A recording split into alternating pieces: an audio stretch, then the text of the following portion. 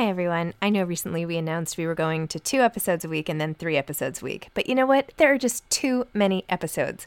So we are going back to 5 episodes a week. Still a reduction from 7, but there were just too many interviews scheduled, and I didn't want to make all the authors wait for too long. So I hope you can keep up with me. Listen to 1 a week as you're on your way to work or on your way home or putting your kids to bed or whatever it is you're doing. Moms Don't Have Time to Read Books, now 5 times a week. I'm Sandra, and I'm just the professional your small business was looking for. But you didn't hire me because you didn't use LinkedIn Jobs. LinkedIn has professionals you can't find anywhere else, including those who aren't actively looking for a new job, but might be open to the perfect role, like me. In a given month, over 70% of LinkedIn users don't visit other leading job sites. So if you're not looking on LinkedIn, you'll miss out on great candidates, like Sandra. Start hiring professionals like a professional. Post your free job on linkedin.com/people today. When you're ready to pop the question, the last thing you want to do is second-guess the ring. At BlueNile.com, you can design a one-of-a-kind ring with the ease and convenience of shopping online. Choose your diamond and setting. When you find the one, you'll get it delivered right to your door. Go to BlueNile.com and use promo code LISTEN to get $50 off your purchase of $500 or more. That's code LISTEN at BlueNile.com for $50 off your purchase. BlueNile.com, code LISTEN. Hi, I'm Daniel, founder of Pretty Litter. Did you know cats tend to hide symptoms of sickness and pain? I learned this the hard way after losing my cat, Gingy. So I created Pretty Litter, a health monitoring litter that helps detect early signs of illness by changing colors, saving you money and potentially your cat's life. Pretty Litter is veterinarian developed, and it's the easiest way to keep tabs on your fur baby's health right at home. Go to prettylitter.com and use code ACAST for 20% off your first order and a free cat toy. Terms and conditions apply. See site for details. Hi, this is Zibby Owens, and you're listening to the award-winning podcast, Moms Don't Have Time to Read Books. I'm also the host of Moms Don't Have Time to Lose Weight, and I'm the editor of the anthology, which you should run out and buy, called Moms Don't Have Time to, a quarantine anthology. All proceeds of that book go to COVID-19 vaccine research. And I'm the editor-in-chief of Moms Don't Have Time to Write, a new publication on Medium, and we're accepting submissions, so please send your personal essays there. And if all that isn't enough, you can follow me on Instagram at Zibby Owens, and my website is zibbyowens.com. Okay, now back to this amazing podcast. Today's episode is sponsored by Beekeepers Naturals. Beekeepers is on a mission to reinvent your medicine cabinet with clean remedies that actually work. You and your family deserve to feel your best all day, every day, which is why Beekeepers Naturals creates clean, science-backed remedies that naturally support your daily health. P.S. This is like the best time ever for me to have them as a sponsor because I am actually sick. So I am using their Bee Soothed cough syrup, which could not have arrived at my doorstep at a better moment, and is amazing. And it's a truly clean cough syrup, which makes me feel so much better. It has no drugs, dyes, dirty chemicals, refined sugars, and it tastes good, which is great. I mean, I can suck it up for anything, but it happens to taste really good, a sort of a light, sweet, natural berry flavor, and has already made my throat feel better. I also love the throat spray that they have called Propolis Throat Spray, sort of a daily defender, promoting immune health and helping scratchy throats, which I have. And then there's even bee-powered honey, which is great, and I've been putting it in my tea today. So thank you to Beekeepers Natural. I even have my own URL, so go to beekeepersnaturals.com/notime. That's beekeepersnaturals.com/notime. And the promo code to enter is NOTIME, NOTIME. So go check it out, and I'm excited to expose you to this great brand. Vendela Vida is the award-winning author of 6 books, including Let the Northern Lights Erase Your Name, The Lovers, and The Diver's Clothes Lie Empty. Her novel, We Run the Tides, is just out from Echo. She is a founding editor of The Believer and co-editor of The Believer Book of Writers Talking to Writers, and Confidence, or The Appearance of Confidence, a collection of interviews with musicians. She was a founding board member of 826 Valencia, the San Francisco Writing Center for Youth, and lives in the Bay Area with her family. Welcome, Vendela. Thank you so much for coming on Moms Don't Have Time to Read Books. Thank you so much for having me, Zibby. This is such a pleasure. I am so excited to talk to you about We Ran the Tides, which is amazing and made me feel like I was back to being a girl again. I actually went to an all-girls school where we wore uniforms. Wow. And it just felt like I was back in it, although I was in New York growing up. But so can you tell listeners first what this latest novel of yours is about and what inspired you to write it? Okay, so I will start I'm going to switch order and talk first about what inspired me to write the book and then what it's about. Perfect. You can do whatever you want. This is your half an hour. We don't even have to talk about the book. So We Run the Tides started actually 4 years ago, the day after Trump was elected in 2016, in a different form. It started as a nonfiction book about lies and the nature of lying and what causes people to lie and the pollution that lies can cause. And so I became very obsessed with the election and with the work of a Swedish-American philosopher named Sissela Bach. And I wrote I spent about a year researching a book that was about lies, a nonfiction book. Slowly that morphed into a fictional book about young girls growing up in San Francisco, because that might seem like a very, far end of the spectrum. But basically I felt like creating teenage protagonists made sense when talking about lying, because I feel like teenagers, just by their very nature, are shapeshifters and they're trying on different personalities and lying a lot. And those lies can be contagious and passed along from one person to another. And the trick, of course, is just eventually learning not to lie. And I think that's kind of what makes people become a grown-up. People ask me that sometimes. My kids ask me, how do you know when you're an adult? And, some people give answers like, well, it's when you start making dental appointments on your own. That's how you're an adult. I actually, I don't know. I just made a dental appointment for my husband, so I don't know about that. I was wondering what that face was. Yeah, I was like, we were literally in the other room, talking about the dentist. But anyway. No, but I think it's okay. But that's what some people say. So the good news is that I actually think it's when you stop lying to yourself and to other people. That's my definition of when you become an adult. And so this book is about two young women, Eula B. and Maria Fabiola, who are growing up in San Francisco, and they go attend an all-girls school, and they witness something on the way to school one day that might be a horrific act, might not be. One of them thinks it is a horrific act. Maria Fabiola, Eula B. does not see anything, but she's encouraged to lie about what she saw. And when she doesn't, she's ostracized from her group of friends. And that's where the book starts taking off from there. That horrific act, by the way, was seen all the time in New York growing up. That was par for the course. Yes. I mean, did that happen to you? It must have happened. I can't remember if it happened to me exactly, but it seemed like something that happened a lot. And, what it is they see a man in a car and I won't go into it because we don't have to give anything away, but yeah. But I think that men in cars, especially vintage cars, had this sort of threat to you or promise, depending on how you saw it or how many times you'd watched Grease or whatever. So I wanted that to be the catalyst for these lies and for the unraveling of these girls' relationships. And I read this piece where you were interviewed in The Guardian, and it said that the part about pretending your family had adopted a friend was actually something that you had done, yes. Which is in the book. Is that true? Tell me about that. It is true. So it's funny that you mentioned that, because I wanted Maria Fabiola in the book is the main liar, but I wanted a story that shows that Eula B was actually a liar as well. And she kind of starts this chain of lying. Like I said, do you think that lying is kind of it's like when you are younger and the only example I can think right now is when you see your friend unhook their bra without looking, underneath their t-shirt. And then, they pass along that knowledge to somebody else and gets passed around. And pretty soon the next summer party, everyone just acting like they've been doing it their whole lives, right? Even though they've just gotten bras. So I feel like lying is passed around the same way. Someone tells a lie about something and gets attention for it when you're a young girl, and then the next person passes it along. So yes, I basically stole a story from myself, my own life, which I don't really think counts as plagiarism. I self-plagiarized a story about how when I was growing up, I did pretend that there was a girl. She was a girl from this really cool hippie-ish family. We'd go to her house and her mom and her boyfriend would have us eat fondue while sitting on pillows on the floor. And I just thought the whole scene was very cool, for lack of a better word. And she was over my house one time, and we decided to pretend that she was my newly adopted sister. And so we ran around the block telling everyone that my family had adopted her. And that seemed really fun for about an hour, and we kind of forgot about it. But then all the neighbors had not forgotten about it, and they started calling my parents, congratulating them. And that was my first exposure to really getting in trouble for a lie and having to go back around the block and explain myself to everybody.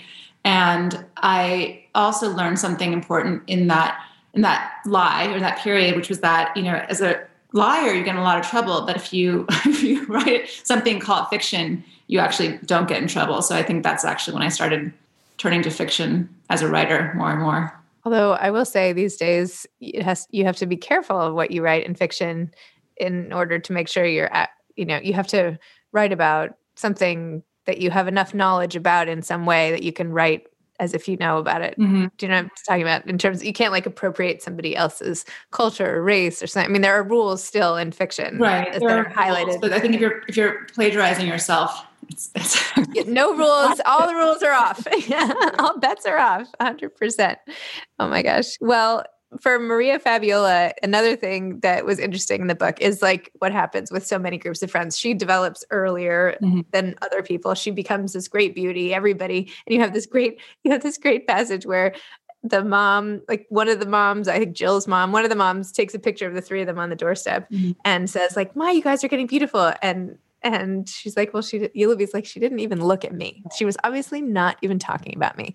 And it's also so what happens to a friend group as you start the same way and then time takes you off in different directions? It's like the beginning of the splintering of so many reasons. So I love how you captured that. So I don't know, tell me a little about that and how friendships tend to fracture. Yeah, that was I have to say that was a fun character to invent. Maria Fabiola doesn't exist in my life and didn't exist in my childhood, but I feel like we've all had Maria Fabiolas in our lives, people who just somehow become fabulous in front of our eyes. We're watching them through someone else's eyes and we're like, oh my gosh, this person is fabulous. So she was someone I had a lot of fun creating. And I just liked the idea too, because when you are, everyone goes through an awkward period, obviously, when you're younger, but when you see someone actually emerge from the awkwardness before everyone else does, it's kind of incredible to witness, right? And I think that obviously I have a teenager now, I have a teenage daughter, and just seeing her see her friends go through that too is also really interesting. And even as a mother, seeing these girls who've grown up, seeing which ones are suddenly now 6 feet tall, and it's really kind of amazing, for lack of a better word. It makes you feel really old, but it's also kind of incredible. So that is how I came up with Maria Fabiola's character. And I do think there's something about her beauty that I wanted to think about too. And just especially because they're going to an all-girls school. And I wanted to talk about the male gaze a lot in terms of both what they're taught in school. They're taught a lot of books about they're basically taught how to look at themselves through a man's eyes, in whatever way that might be, even in more subconscious ways, by the texts that they're assigned and the way they're graded on the books that they're assigned. And I made up a character called Mr. London, who is a young teacher. He's really too young to be teaching at the school because there's not enough of an age difference. And so all the girls secretly kind of are, confused. They're just confused about him. And he assigns books by Jack London to kind of make people think that maybe there's a connection there and he's related to Jack London. And he also assigns books like Salinger and Franny and Zoe, and he actually gives Eulaby a bad grade because he doesn't think that she understands teenage girls. And so that was something I was playing around with too, just the way that these girls are watching Maria Fabiola develop into this beauty at the same time that they're being taught how to view that through literature. I love that whole scene where the teacher's like, well, you're in trouble. You have to like Franny and Zoe. It's like a work. It's a masterpiece. You have to like, she's no, I kind of lost interest. Wasn't my thing. And he's like, you can't say that. Anyway, that was pretty funny. So tell me about how you've been writing forever. You got an MFA. You have been writing multiple novels, keep all different life stages, a lot about women, from widows to young girls. Tell me about how you come up with all of your ideas, or how you approach projects. When do you know a new one is coming? How often do you write new books? What is your schedule like? How do you think about books as they go along your life with you? Such a great question, Zibby. I wish I had a format or the formula to be able to produce books more often. But this one took me about 4 years, in part because I started with this being a nonfiction book about lies. But I also feel like with every book I write, there's a book that I didn't write, or started off a different direction. I had to abandon it, and it gave birth to the new one. So I probably write a book every 3 or 4 years, but it doesn't mean I've just been working on that book. I've probably been working on the earlier incarnation that got buried. You should celebrate yourself every day, but some days you should celebrate with jewelry. Whether you want to commemorate an unforgettable moment or just bring some added sparkle to your collection, Blue Nile can offer you expert guidance and a wide assortment of jewelry of the highest quality at the best price. Go to BlueNile.com today and experience the ease and convenience of shopping Blue Nile, the original online jeweler since 1999. That's BlueNile.com. BlueNile.com. Even when we're on a budget, we still deserve nice things. Quince is a place to scoop up stunning high-end goods for 50 to 80% less than similar brands. They have buttery soft cashmere sweaters starting at $50, luxurious Italian leather bags, and so much more. Plus, Quince only works with factories that use safe, ethical, and responsible manufacturing. Get the high-end goods you'll love without the high price tag with Quince. Go to quince.com/style for free shipping and 365-day returns. Hey, it's Ryan Reynolds, and I'm here with Keith, co-star of my upcoming film, If, only in theaters May 17th. Do you want to tell people the big news? All right, I'll do it. Sign up now and you'll get unlimited for $15 a month and 6 months of Paramount Plus Essential Plan on us. MintMobile.com/switch. Upfront payment of $45 equivalent to $15 per month. Unlimited over 40 gigabytes per month. Face lower speeds. Videos at 480p. Active Mint customers by 531.24 get 6 months of Paramount Plus Essential Plan. Auto renews after 6 months. Offer ends May 31st, 2024. Separate Paramount Plus registration required. Terms and conditions apply if rated PG. Along the way. And it all starts with just when you know you have an idea you can't get rid of. You know, I feel like you have to really be in love with something before you start writing it, because you're going to spend so much more time with that idea than you ever thought possible. Like more, like you're just gonna, it's like, you can't just have a crush on something. You have to be like in love with this idea and want to explore every facet of it. And so, for example, I have a new idea for a book now. I'm starting to research it by reading books that are, you know, I want to take place over the course of a weekend. So I'm reading a lot of books that take place over the course of a night, like a book by Haruki Murakami, or books that take place over a weekend, like Peter Cameron's The Weekend, which was a book I read 20 years ago and really, really remember enjoying. And I also, Virginia Woolf's novels that takes place in the day, To the Lighthouse. No, sorry, Mrs. Dalloway. It takes place in the course of a day. And so I'm circling this idea. Whether it will actually end up happening, I don't know, but that's what I'm doing right now, is I'm working on this idea of a book that takes place in a condensed period of time, because I've never done that before. And there's something fun about trying something new with every book. Joanna Hirshon wrote a book called Saint Evo, and that takes place over a weekend. Oh, I love Joanna Hirshon. I'll have to read that book. I saw that came out. Yeah, I used to know her. It was really good. A long time ago in New York. Great. Yeah. Thank you. No problem. Let me know what your next book idea is. I'll give you some research tips. Let me use this knowledge for something. It's like useless knowledge in my head of all these books. No, not useless, but I'm kidding. And what is it like? So you're married to a fellow author who, by the way, Dave Eggers is going to be on my podcast like in 2 weeks. I don't know if really? we talked about that or not, but anyway, for his children's book. But when you are both writing, or when you're in a marriage and the two of you even have the same profession, whether you're like bankers or doctors or whatever, like how do you divide sort of the work and talk and the home talk, and how does that interplay with your family life, if at all? If not, then it doesn't. You know, it's funny. I get asked the question every once in a while. I don't know how to answer it, to be honest, because it's the only thing I know. You know, we've been married we've been together for almost 20 years, and I don't know any other way of being. And the only way I can really explain it is I feel like there's just a shorthand where we know when the other person's going through something. So, for example, if he's working really hard on something, I know just not to overschedule that time period or to expect, I don't know. I think the same goes for him. Like he knows, right? He knew when I was finishing Read on the Tides, he gave me a lot of space to just, finish it. Like I didn't have to do anything around the house for a long time. And I didn't have to ask. It was just an unspoken agreement that I would be able to stay at an office where I was working. And it's just unspoken, I guess. So that's why I'm having a hard time articulating how that agreement works, because I think a lot of it comes from just understanding and having empathy for what the other person's going through and not having to talk it through.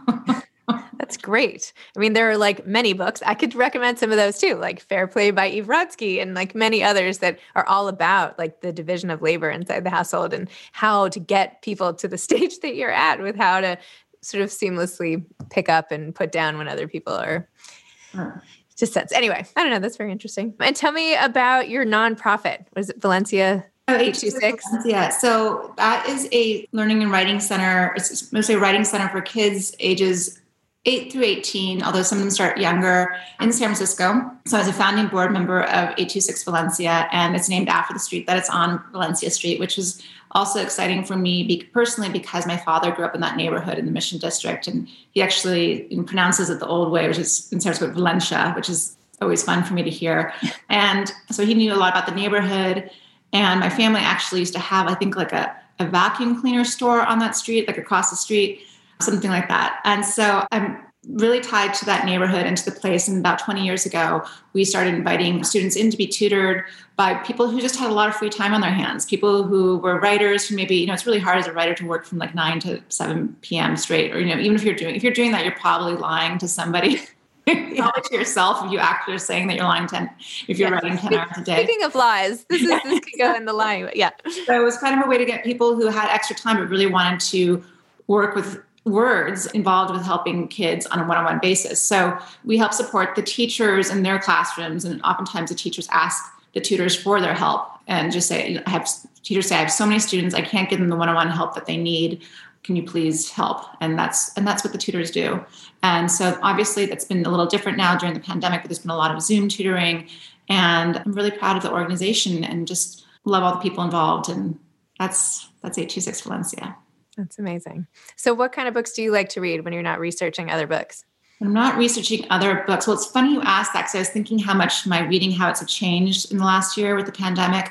I used to almost always exclusively gravitate towards books set in other countries. I used to love writing books. I still love writing books set in other countries, but this last one, We'd Run the Tides, is one of the first books I've written that's set exclusively in the United States. But during the pandemic, I turned a lot to mysteries and thrillers, for example. I think in part because I just wanted an answer. I wanted to get to the end and have a solution and have a big finale at the end and know that the mystery had been solved and the book was over. And so I read a lot of books that were recommended by Sarah Lyle in the New York Times. And basically, every time she had a column, I would just buy all the books on her crime and thriller list and read them all. One of the best ones I read was A Beautiful Crime by Christopher Bolin. I really love that book, set in Venice.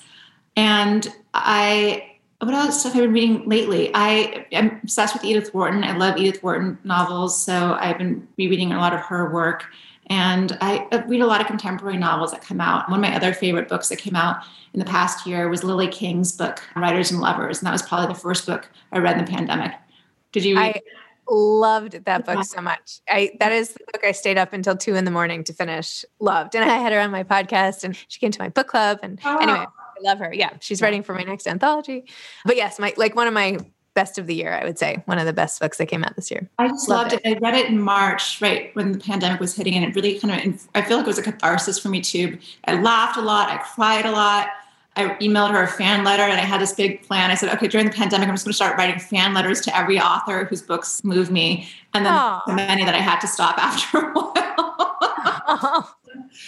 That's so nice. Well, there are enough people not taking the time to do that. I'm sure it means a lot. I mean, do you get fan letters? You must get. How do you feel about people reaching out to you? That's always really nice. That's why in some ways with this book coming out and not being able to do readings in bookstores, it's, a little sad. You'll hear writers talk about that. It's sad to not do a book tour. And I think with this, the thing that I will miss is that that's the one time as a writer that you connect with your reader one-on-one. Like obviously now we're connecting, but that's not something you do with like every reader. And so I will miss that opportunity to actually get to meet people. And it's obviously different from being an actress where you are on stage and you see people responding to your play, or it's, it's unlike a lot of other professions where there's immediate feedback or response. And so that's something that I miss. And so, whenever I get a letter, I'm really, really happy, and I try to write back when I can. So nice. I think that's one of the things I realized that I had no idea of before I did this podcast or anything, was that like authors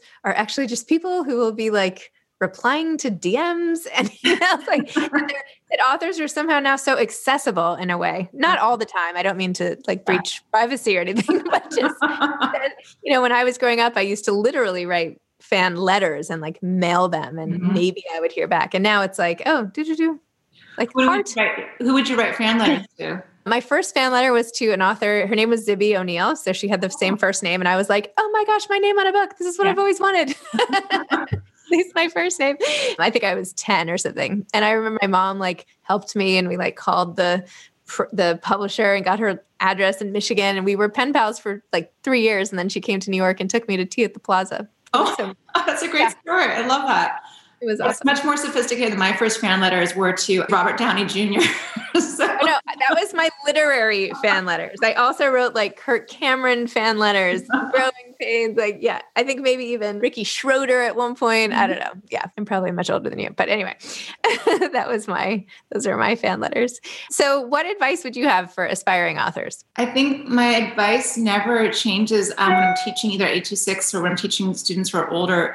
Just you have to put in the time every day to write. I think like even if you aren't, I'm supposed to say that you're lying to yourself about how much you're getting done. I think just blocking out those 3 hours a day, especially if you're just coming up with an idea, 3 hours is plenty of time to sit by yourself and write anything, write a paragraph, write a page. It doesn't matter if you're going to use it ultimately or not. It's just a matter of keeping yourself in training and it's the same thing people say, like you wouldn't just go out and run a marathon, right? Without like doing, training for it. And I don't think the same thing is true of books. Like you in some ways just have to be writing every day and put in the time because you never know when you're going to catch on to something. I'm thinking about the beginning of We Run the Tides. When I started writing it, I didn't know that day was going to be different from any other day. I was just sitting in my office thinking, oh my God, do I have writer's block? What's happening? Why is my book not coming? It's not coming to me. And I wrote the first sentence, I don't want to misquote myself, but the first sentence, I was writing by hand, so I always write by hand until I figure out the rhythm of the book. And the first sentence is, we are 13, almost 14, and these streets of Seacliff are ours. And I wrote that sentence, and the rhythm of it made sense to me. And then I just kept going because I was afraid if I stopped, somehow I would lose the idea for the book. But that's what it took. And it was just a normal day. I canceled all my plans that afternoon. So I was like, okay, I need to actually make space now for this idea to take root. And that's what I would say. So writing every day. And you always write by hand?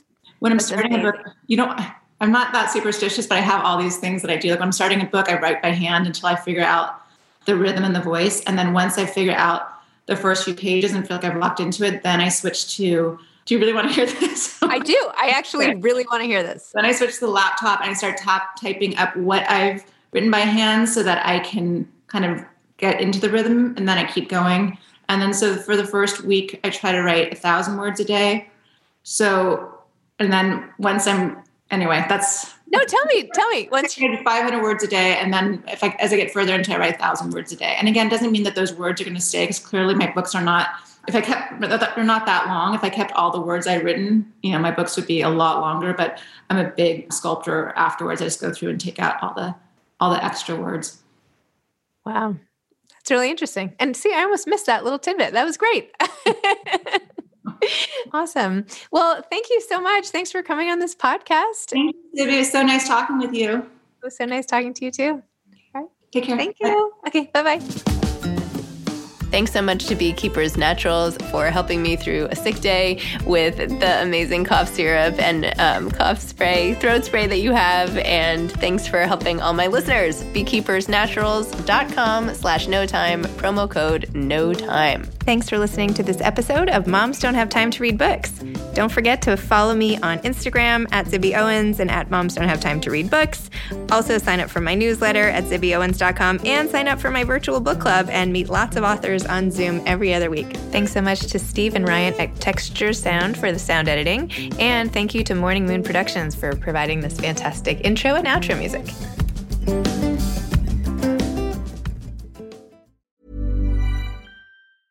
Hi, I'm Daniel, founder of Pretty Litter. Did you know cats tend to hide symptoms of sickness and pain? I learned this the hard way after losing my cat, Gingy. So I created Pretty Litter, a health monitoring litter that helps detect early signs of illness by changing colors, saving you money and potentially your cat's life. Pretty Litter is veterinarian developed, and it's the easiest way to keep tabs on your fur baby's health right at home. Go to prettylitter.com and use code ACAST for 20% off your first order and a free cat toy. Terms and conditions apply. See site for details. Hey, it's Paige DeSorbo from Giggly Squad. High quality fashion without the price tag. Say hello to Quince.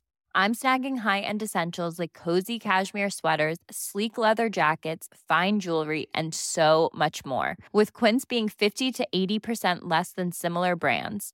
And they partner with factories that prioritize safe, ethical, and responsible manufacturing. I love that. Luxury quality within reach. Go to quince.com/style to get free shipping and 365-day returns on your next order. Quince.com/style. Imagine the softest sheets you've ever felt. Now imagine them getting even softer over time. That's what you'll feel with Boll & Branch's organic cotton sheets. In a recent customer survey, 96% replied that Boll & Branch sheets get softer with every wash. Start getting your best night's sleep in these sheets that get softer and softer for years to come. Try their sheets with a 30-night guarantee. Plus, get 15% off your first order at bollandbranch.com. Code BUTTERY. Exclusions apply. See site for details.